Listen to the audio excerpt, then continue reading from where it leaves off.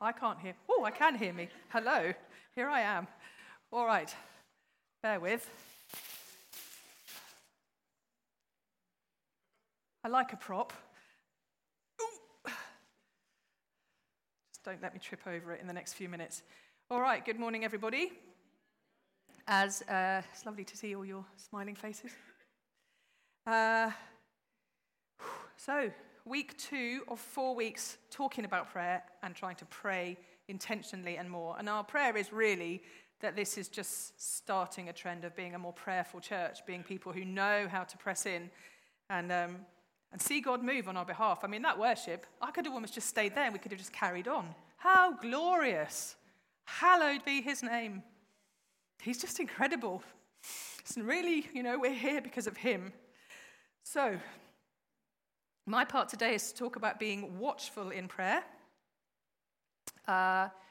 We're basing this mini-series on Colossians 4, verses 2 to 3. Now, I haven't sent anything over, no impressive PowerPoint. Anything, Vicky, you want to put up, great. Go with the flow. But really, if you've got your Bible or your phone, you can be looking at Colossians chapters 1 and 2 a bit later on, but when I get to it, that's where we're going. So, the verses we're looking at officially are continue steadfastly. That's not the word David used, but it means the same, doesn't it? Steadfastly in prayer, being watchful in it with thanksgiving, and at the same time pray for us that God may open to us, open to Beacon, open to the church, a door for the word to declare the mystery of Christ, on account of which Paul, who was writing it, was in prison. All right. So, prayer, as Steve told us last week, is a day-to-day walk, an ongoing, steadfast connection with God, a relationship with God to be enjoyed. And the other side of that is prayer really changes things. Prayer changes things. It's a weapon. And we ignore it at our peril as a church. Okay. My goal today is to underline that powerful tool and some of the reasons, particularly in those 2 chapters of Colossians, that Paul was praying for the church and telling them to be watchful in prayer as well. So, being watchful in prayer, I have to say, the idea of watchful, have a quick think. Is it just about focus, what we're focusing on? I think it is. I think also it's a little bit about discernment about the situations we're facing, how to pray, how to respond. And it's about intentionality as well, watchful in prayer. We're using that prayer muscle. Okay, so there's so many things for you and me as individuals that we need to bring before God. And it's as part of our relationship, we'll be loving him, worshipping him, praising him, but also we need to bring our needs to him and our concerns and the things that are on our hearts to him. As a church, locally here, we want to grow. We want to grow in number. We want to grow in spiritual maturity. We want to have an impact on Herne Bay for the glory of God. And on the bigger stage, if we look at the state of the world over the last 3 years in particular, there has been a real temptation to lose courage, to feel insecure. What's going on? To doubt sometimes, is God in control? Is he napping? What's going on? Or we just avoid thinking about it because it's too worrying, and we stick our heads in the sand, watch YouTube videos about cute kittens, whatever. Maybe that's just me. Okay, we've got choices. We can get stressed and worried, or we can just not think about it. I've had to be wise about the news that I watch. I've had to be wise about not watching too much, because that's what you're feeding yourself. You're feeding yourself catastrophe, calamity, disaster, hopelessness, imminent collapse. Nobody needs to feed themselves that. We feed ourselves, we step back, I step back, and I remind myself of the truth, as Barb was praying about God's word. God's word is unchanging. It's established for all time. We feed ourselves on the word of God. We rest in God. Dad, I'm getting frightened. I've got you, my child. God is our peace and our stability. The battle belongs to him. Honestly, I don't know how people do life without God right now. It's terrifying. I've learned to focus on what I was talking to Mel about it the other day, on what I call the non-negotiables. again referring to Barb, about the word of God. Whatever the headlines say, whatever the doctor says, whatever situations tell me, what does the word of God say about it? Some things are non-negotiable. God is in control. God is good. God is good. God is with us. He is with us and he is for us. God has good plans for us. In fact, during the worship, I heard God saying, you wouldn't believe it even if I told you, thinking about this church. You wouldn't believe it even if I told you his plans for us. God is faithful and God answers prayer. Now, many of us have been through or are going through battles. I've been through major health battles. I know many have prayed. We've prayed for each other. We prayed for Derek recently. We prayed for Rachel. We just pray for each other. We cover each other in prayer, and we see God answer. We see God help. But you know, it's a battle, and the enemy wants us out of the game. He wants us discouraged. He wants us doubting that anything can change. He wants us fearful. Discouragement, in fact, is one of his big weapons. If you've got a situation that, if you have a crisis, we press in and God brings us through it. But if it's something that goes on and on and on, it can be a really powerful weapon of discouragement. And it can take us by surprise that we end up where we end up, you know, really at the end of ourselves. For me, one of the key battles when I was poorly was battling the lies. God won't help. This is just the way it's going to be. He's forgotten you. You're going to probably be housebound. That's the end of it. It was a battle, but I wouldn't have learnt the lessons I learnt about prayer unless I'd gone through that battle. God is faithful, and the enemy is lying to us about that faithfulness. When I eventually got so fed up of being discouraged and desperate, mentally bashed about, I got through being angry with God and feeling abandoned, I realized God was on my side. He hadn't moved. He's got me. He's got us. I'd just fallen prey to the discouragement. And it was, realistic to be discouraged in certain situations. But God's not a liar. God is good. His word stands forever. Those are the non-negotiables. We can do this individually. We can learn to pray individually. But also there's great strength in praying together. We come together. That's why we have prayer meetings. That's why we come together on a Sunday. We need each other. Come on, let me get you under the arm and we'll carry you through this. And next time it'll be me. You carry me through this. We keep going together. Sorry if this is going to put a really tricky tune in your head. But do you remember when the going gets tough, the tough get going? Sometimes it needs to get tough to get us going. When things are comfortable, we're fine. We're just coasting along. But sometimes we need to get out of our comfort zones to realize the power that prayer has, to realize God's power. So, I've taken this next passage from 2 Chronicles 7. Solomon in the Old Testament had finished building the temple. And some of you already, you go, I know this one, because it's very famous, probably memorized it. When God spoke to Solomon after he built the temple, he advised Solomon what the people should do in times of difficulty. We've got all levels of difficulty. Our difficulty is that we want the church to grow. We need to be moving into new premises. And we want the lift to work. All scale sizes of challenges. We don't want the lift to work. No, I know, we want it to, but okay. All right. God said to Solomon, talking about when difficulties come, when I shut up the heavens, when God shuts up the heavens so there is no rain, or I command locusts to devour the land, or I send a plague among my people. COVID got us praying, didn't it? Got us praying.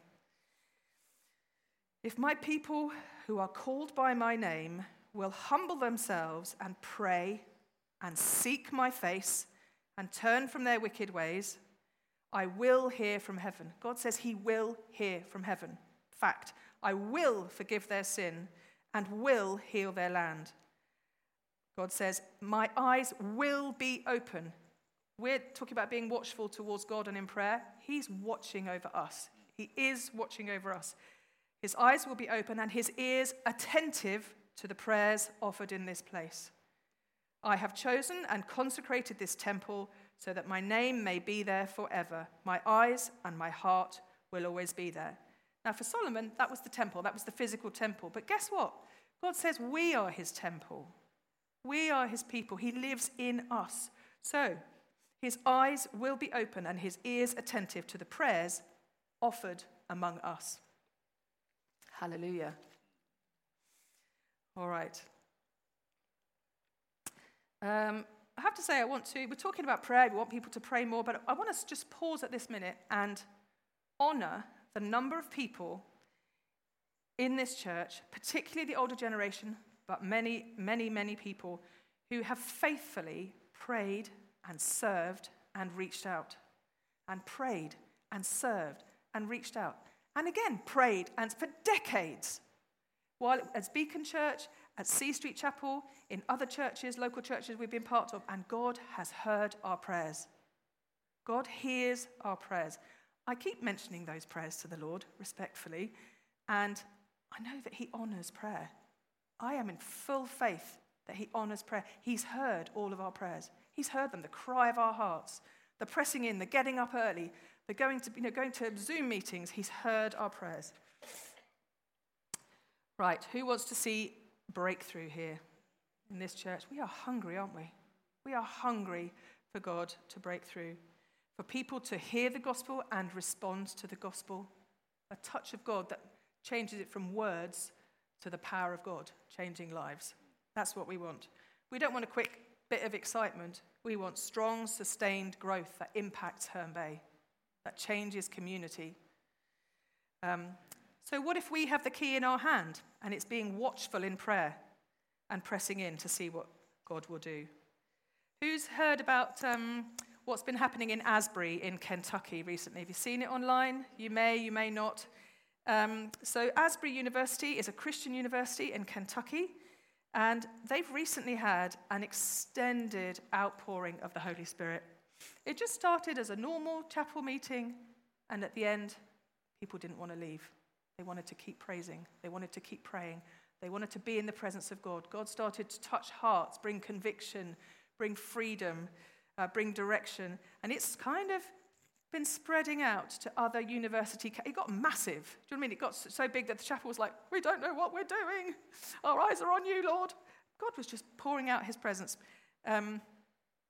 It seems to be spreading. And I know Steve mentioned last week, Pete Greg, of this book. I've got it if you want to have a look, if you want to have a look and think about buying it to learn about prayer from the ground up. He's very great, very straightforward writer, and I'm looking forward to reading through it.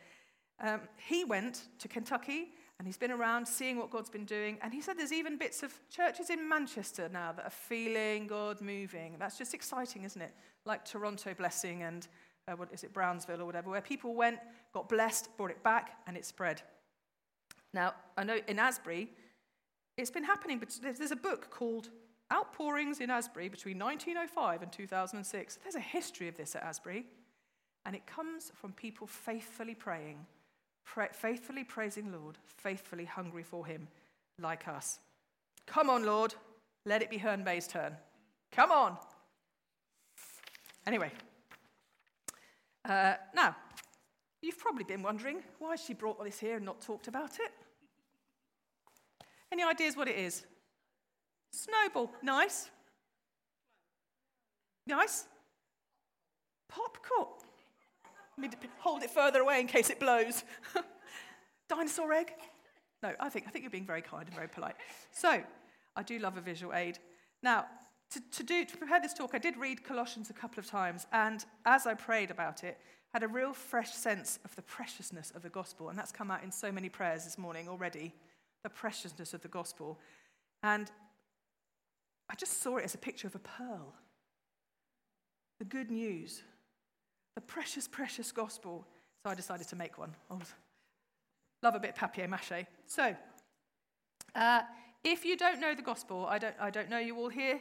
The gospel is good news because although this world is broken, and boy is it broken, the last 3 years have shown us just how broken our world is.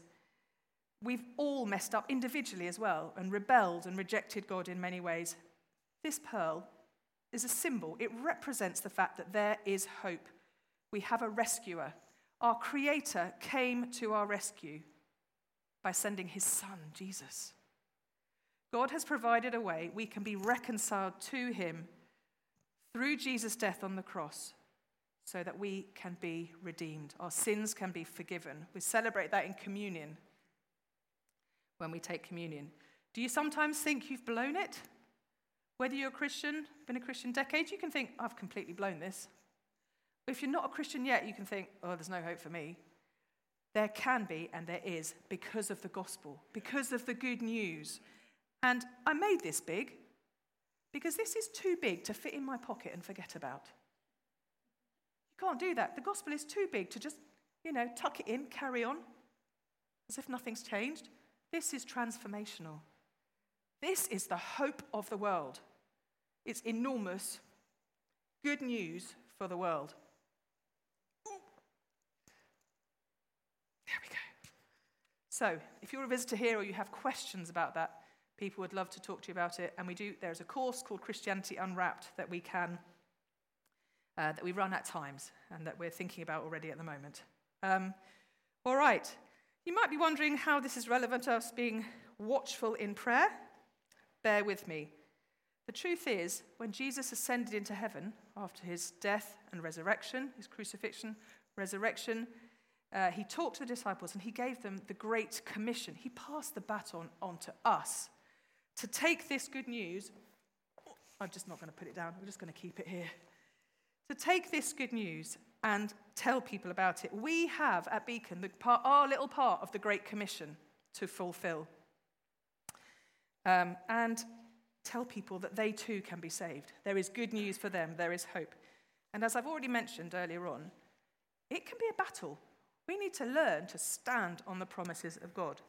So, I've no idea where I'm going. You might need to send out for fish and chips. But here we are, page 5 of 7. We're doing okay, honest. So, back to Colossians and the reason why Paul encourages them to be steadfast, watchful, and thankful with the mission they are on.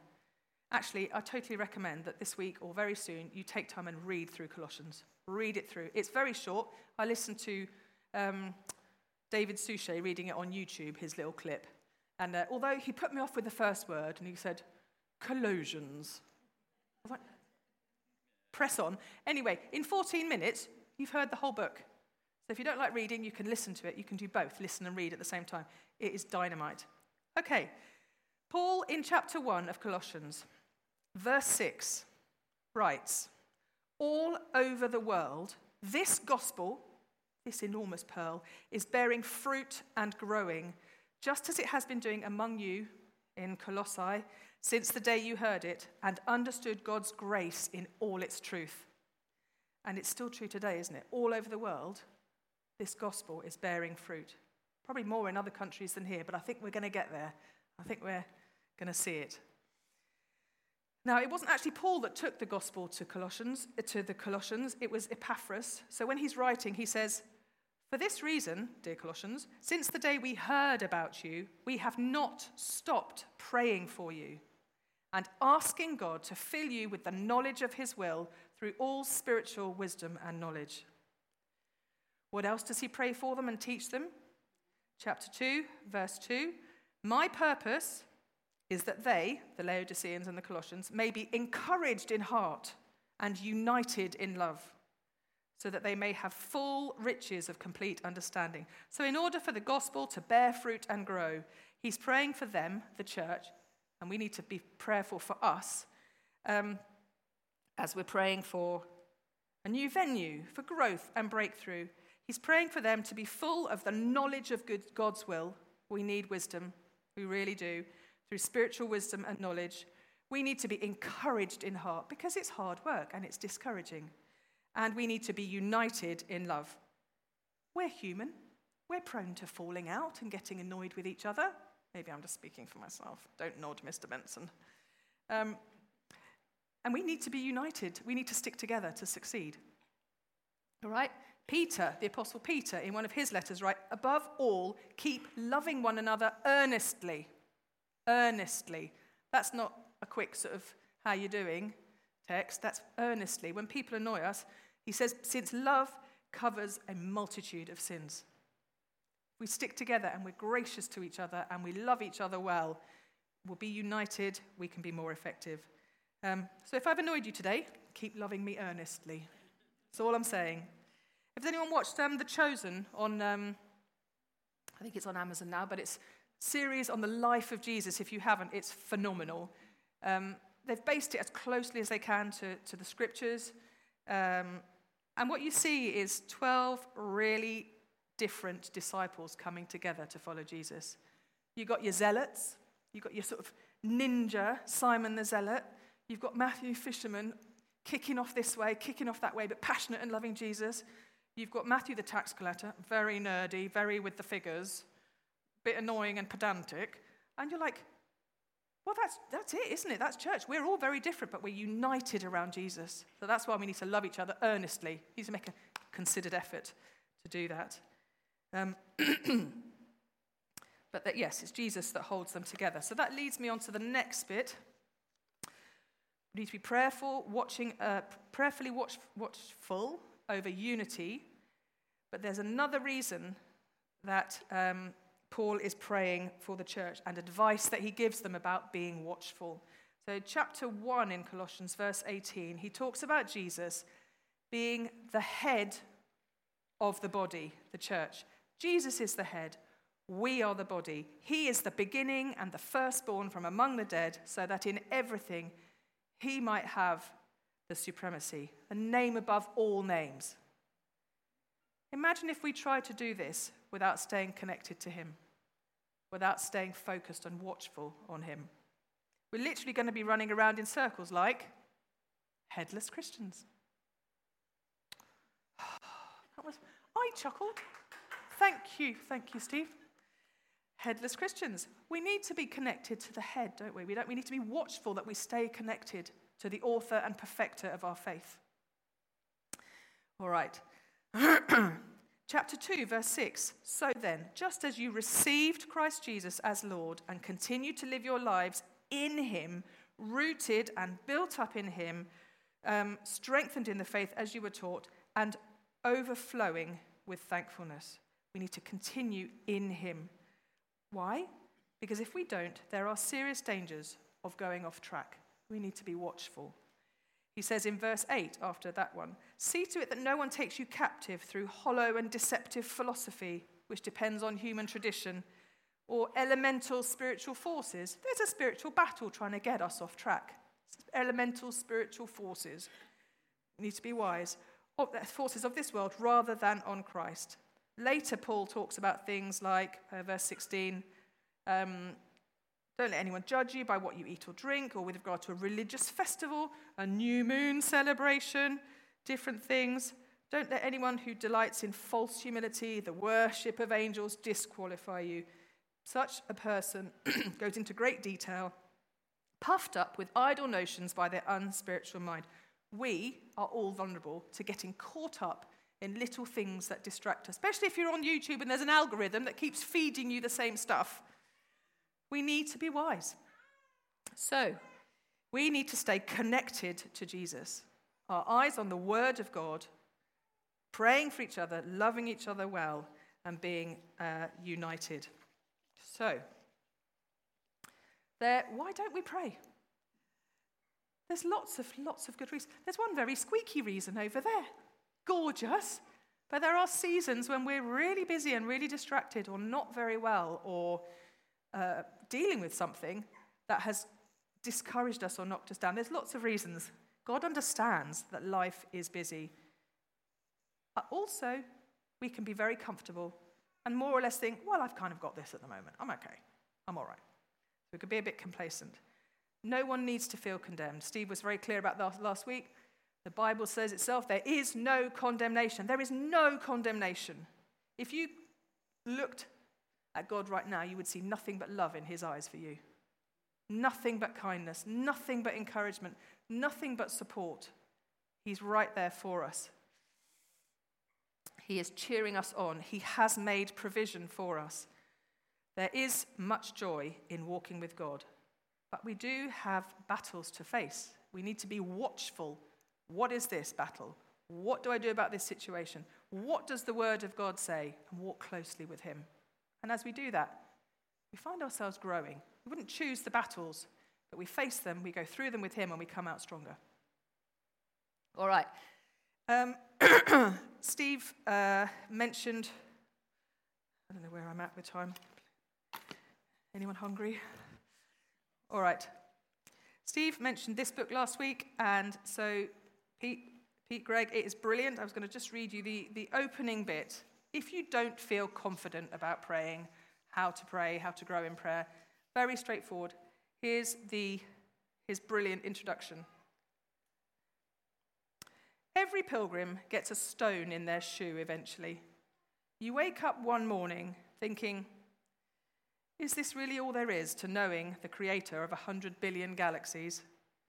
You read the book of Acts and you ask, why isn't it like that anymore? Have you ever thought that? We want to see that. Or your world falls apart and you desperately need a miracle. You stare up at the stars and feel things bigger than religious language. You say to yourself, if this thing is true, there's got to be more power, more mystery, more actual personal experience. And so finally you turn to God, half wondering whether you're any more than half serious, and say, oh, Lord, teach me to pray. And he replies, I thought you'd never ask. And he starts to take you on a journey. So I recommend that. Come and have a leaflet through, see if you think it's your sort of book.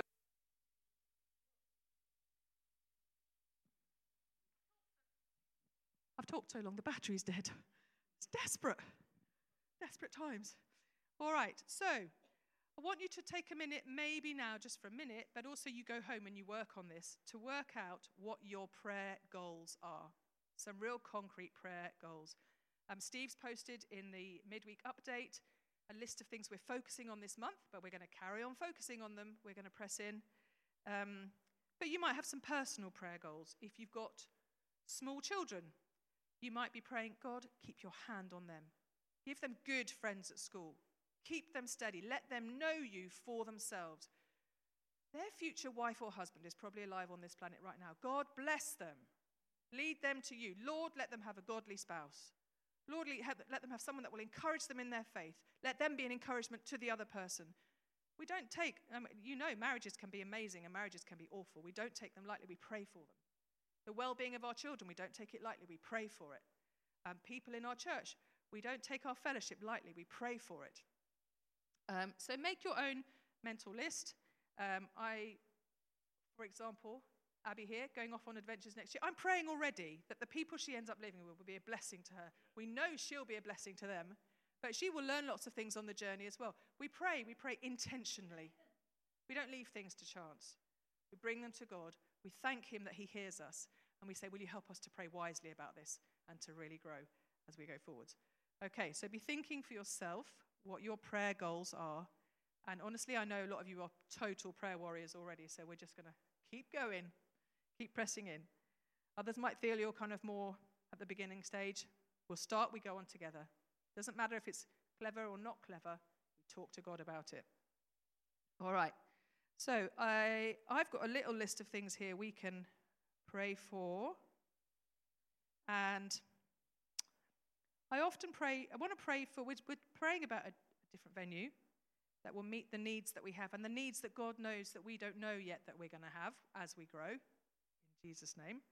So we're praying for Steve and David and Bob as they explore and investigate, that they will find favor with the people they talk to, that God will open the right doors for us to have a venue, maybe without a lift or with a lift that works.